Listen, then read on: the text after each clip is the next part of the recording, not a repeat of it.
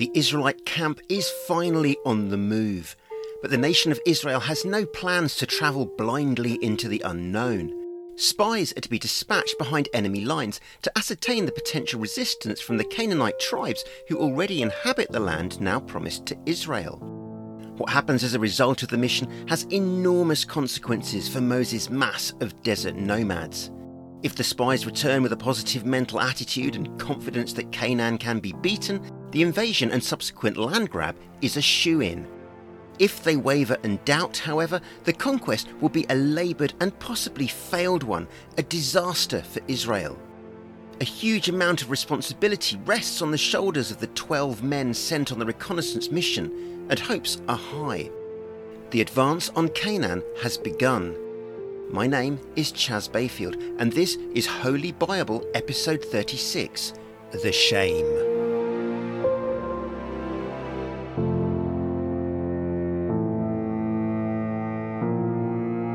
Welcome back, or if you're new to this podcast, welcome aboard. We're on a very slow journey through the world's best-selling book. 9 months in, and we're still only on the 4th of the Bible's 66 books. None of this ultra-macho Bible in a year for us. Not that I'm mocking those who do read the Bible in a year, I'm just a bit jealous. I tend to glaze over and end up needing to reread things a number of times. Plus, I'm such a slow reader, I'd spend half the day with my nose in a Bible, a luxury of time I just don't have. So here we are, midway through the Old Testament book of Numbers. All quotes taken from Zondervan's New International UK edition of the Bible. Let's pick up the action somewhere in a desert in Sinai.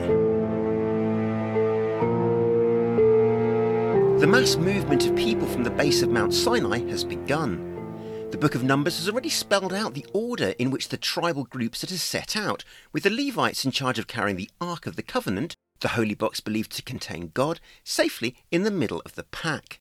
Yet there is a suggestion that the Ark travels out in front of the group, which appears to be at odds with the hyper-organised rules laid down earlier in the book, which have it bang in the middle of the cavalcade.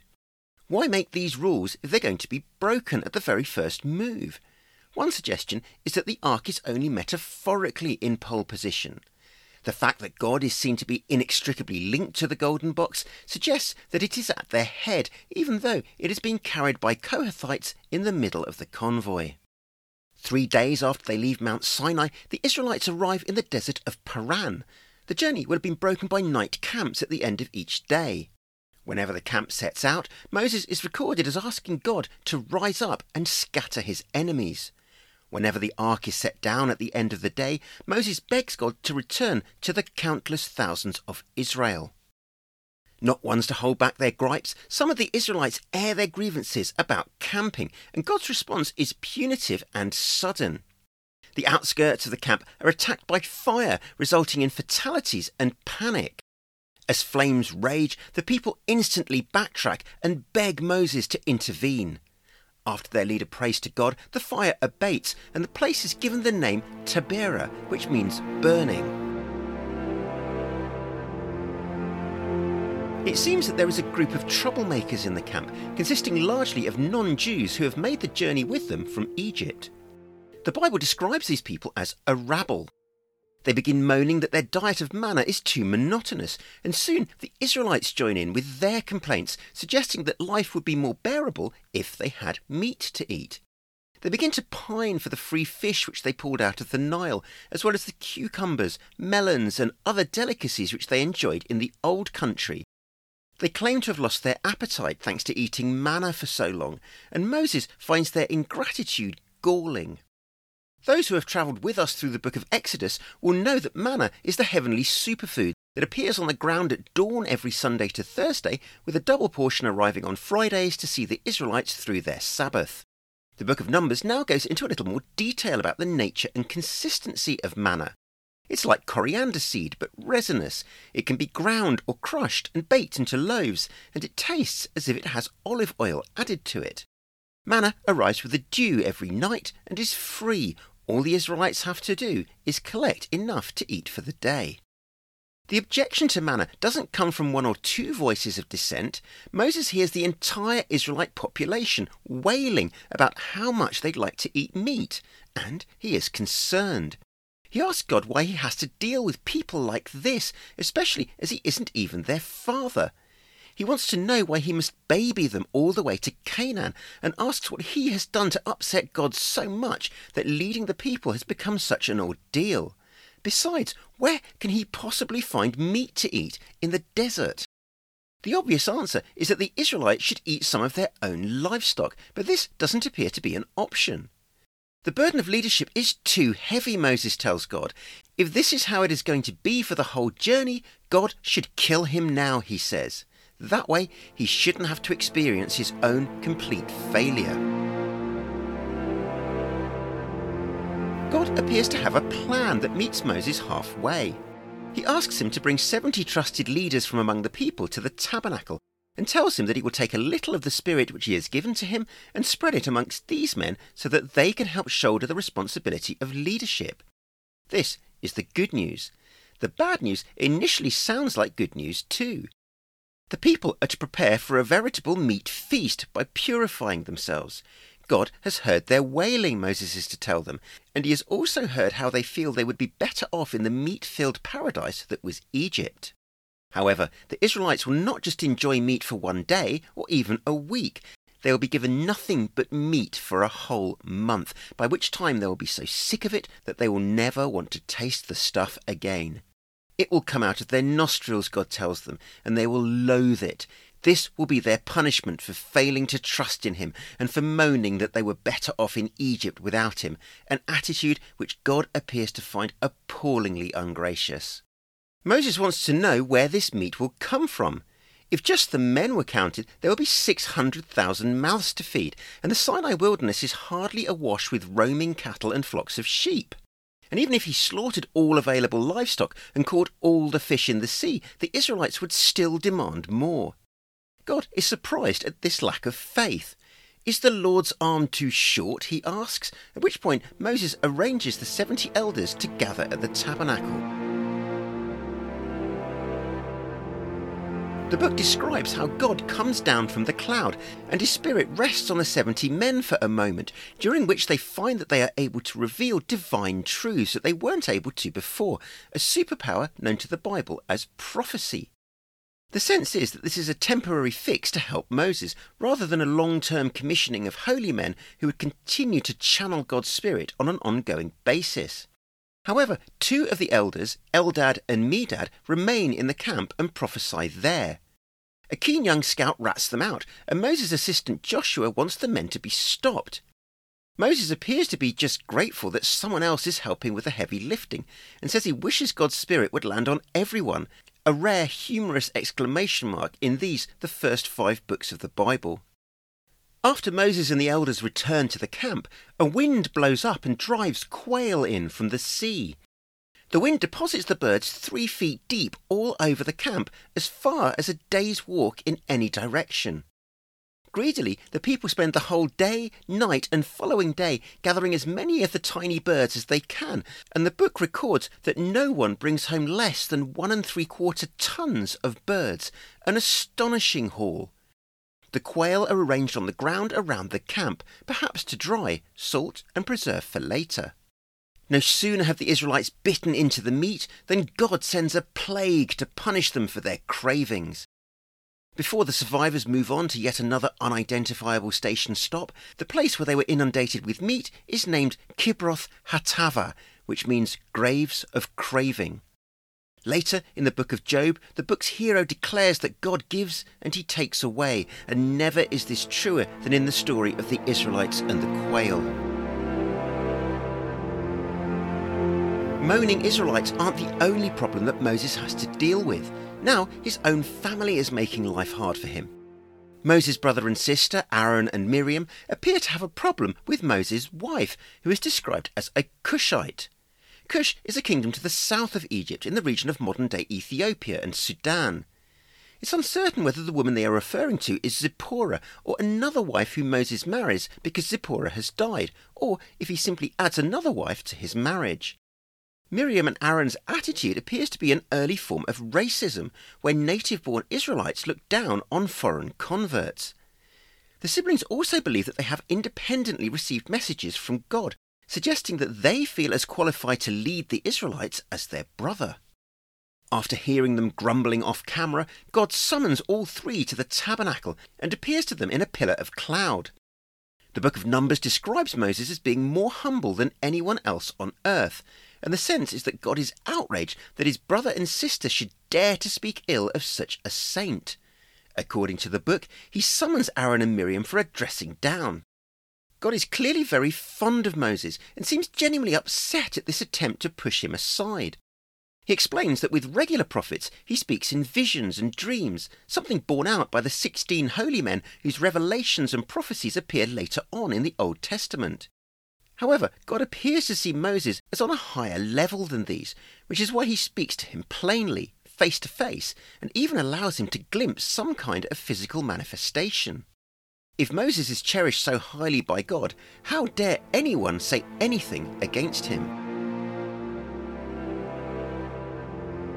Furious, God leaves them, and when the pillar of cloud disappears, the scale of God's anger is apparent. One of Miriam's hands has turned leprous. Aaron immediately acknowledges their foolishness and begs Moses not to hold their moment of madness against them. He asks him not to leave their sister like a stillborn child that comes out of the womb with its flesh half eaten away. Clearly a forgiving brother, Moses prays to God, asking him to reverse the damage to his sister's arm. God obliges, ordering Miriam to be kept outside the camp for 7 days until she is ritually clean again. It's clear that he isn't pleased with Moses' sister and wastes no words in letting her know this, telling her that this quarantine is exactly what would have happened to her if her father had spat in her face. The suggestion is that this might be the kind of response her actions deserved, and even more mortifying, the whole of Israel has to wait while Miriam spends her 7 days outside the camp. Once she's back in one piece, the camp moves on to a different spot of nondescript desert north of Sinai. Information is power, and God appears to want Moses to know the lie of the land so that he is better prepared as the Israelites press on towards Canaan. Leaders from each of the 12 tribes are sent on a mission through the Negev and on into the distant hill country to see what kind of land it is, whether the people are strong or weak, and if there are many defenders or just a handful. They need to know if the towns are fortified or undefended, if the soil is fertile, and if there is woodland. The men are to bring back soil samples and grapes if they can find any, so that Israel has a clear idea of where they are going and how best to get there. Among the leaders sent on the journey is Joshua, who has already been earmarked by Moses as a man he can trust. No Levite leader is included in the team, as the Levites have their work cut out back at camp and are exempt from spying duties. The men make good progress and arrive at Hebron, an ancient town that exists in Abraham's time and which the book of Numbers declares is 7 years older than the Egyptian city of Zoan, possibly Pharaoh's royal court at the time Moses is alive. When they reach one particularly fertile valley, they cut off a branch from a vine that is laden with grapes and drape it over a pole with some pomegranates and figs to bring home to Moses. In honour of their luscious haul, they name the valley Eshcol, which means cluster. On their return 40 days after they set out, the men report reasonably positively. The land is flowing with milk and honey, and there is plenty of fruit. However, the people are strong, and their cities are large and heavily fortified. They list the tribes they encountered, descendants of Anak, Amalekites, Hittites, Jebusites, Amorites, and Canaanites, all of whose names pepper the next few books of the Bible. The Canaanites mentioned here come across as the original owners of the land, who by now have been marginalised to the western coast and to the east along the Jordan, the first time this famous river gets a mention in the Bible. Of the 12 spies to go on a recce into Canaan, only 2 return with a wholly positive slant. All this negativity is too much for one of them, a man named Caleb, who tells Moses that the Israelites are perfectly able to seize all the territory which they have just scouted out. Joshua appears to have Caleb's back, but the other 10 leaders are having none of this, and spread a rumour among the camp that the land which they saw consumes people, and that the legendary antediluvian giants known as the Nephilim roam here. These are actually Anakites who bear no relation to the Nephilim, but their size makes the spies assume that they are the sons of this ancient and tyrannical race. Compared to these gigantic foes, the spies claim they felt like grasshoppers. Cue terror among the rest of the elders, and outrage and protest to Moses, who yet again has to bring the mob to order before any progress towards their new home can be made. The result of the spies' fear is a full-scale revolt against Israel's leadership. The night of the spies' return sees a gathering of elders petitioning Moses and Aaron not to proceed any further towards Canaan. Convinced by the majority verdict among the scouts who have just been to Canaan, the men weep aloud and confess that they would be better off remaining in Egypt or even here in the desert. Genuinely believing that they will be cut to pieces by enemy swords and their families captured, they urge one another to pick a new leader to take them back to Egypt. Sensing the danger that this is putting them in with God, Moses and Aaron fall face down to the ground. Exasperated at how easily intimidated their cohorts have proved to be, Caleb and Joshua tear their clothes, pleading with the tribes to trust God and continue with Plan A. They have seen a land flowing with milk and honey, they tell them. As long as God remains pleased with Israel, it is theirs for the taking. All they ask is that the people trust in God and stop fearing what lies ahead. We will devour them, they tell their fellow Israelites. Canaan has no protection and God is on their side. It's a powerful speech, but has no effect on placating the mob. There is even talk about stoning Moses, Caleb and Joshua. Fake news and misinformation have trumped fact, and the bias spun by 10 of the spies has overruled the eyewitness statements of the other 2. At this point, the book of Numbers describes how God decides to intervene. He manifests himself in what the book refers to as his glory at the tabernacle, possibly in the pillar of cloud or fire. Furious at his people's lack of faith in him despite demonstrable miracles that have rescued them from appalling oppression in Egypt, God vows to ruin the entire nation of Israel with a plague. Only Moses and his family will be spared, he says, and promises to use them to build a new nation which will be greater and stronger than the one he is about to destroy. Ever mindful of PR and how this will look to the Egyptians, Moses pushes back on the plan. If God can't bring his people into the land which he has promised them, he looks weak. The Egyptians will all have heard about Israel's escapades, he tells him. News will spread that he is with Israel and that he has been seen face to face and that his cloud and fire are guiding and guarding this nation. If he carries out his plan to kill them, the Egyptians will assume that God simply wasn't up to the task of moving that many people from one country to another, which is why he killed them in the desert. Moses reminds God that he is slow to anger, yet full of love and forgiveness, and suggests an alternative way forwards. He should remind the Israelites who is boss by punishing his people for the next 3 or 4 generations. Yet he should still find it in his heart to forgive them, just like he has continually forgiven them ever since they left Egypt.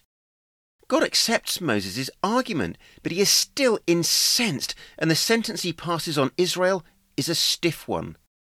Not one person who left Egypt will arrive in Canaan. Only their children and grandchildren will reach the promised land.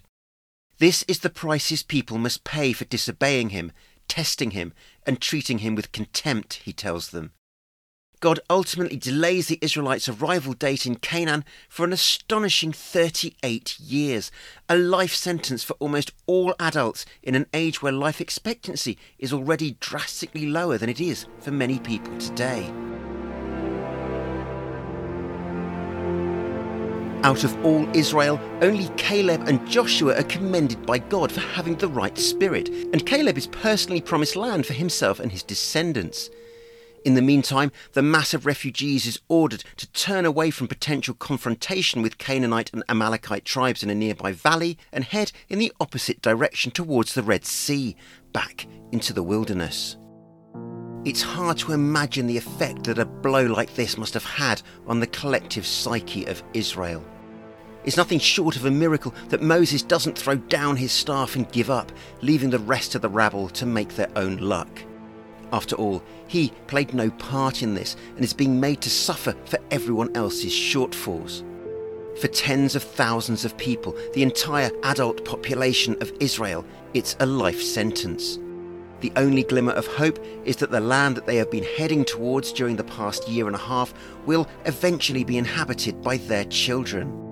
Stuck in their desert wilderness, sick of quail and with only manna to eat, this must come as cold comfort.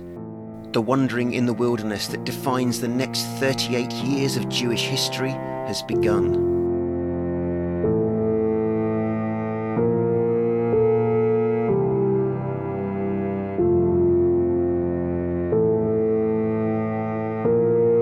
Holy Bible is written and produced by me, Chas Bayfield, with music by Michael Old and John Hawkins Music. Cover art is by Lisa Goff. Please send any comments or feedback to contact@holybible.com. Oh, and if you have a spare minute, please give us a review on whatever channel you use to listen to this podcast. Your reviews really do help spread the word. Thank you.